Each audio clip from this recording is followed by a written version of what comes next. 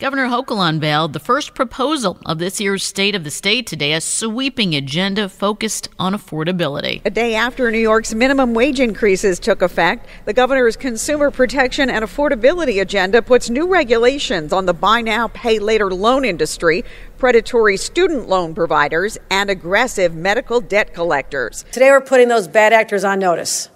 We're coming after you. You're done ripping New Yorkers off. The plan also lifts a 35-year-old cap for paid medical and disability leave. That's how you take care of people, lifting them up when life throws them a curveball. The governor's State of the State address is 1 week from today.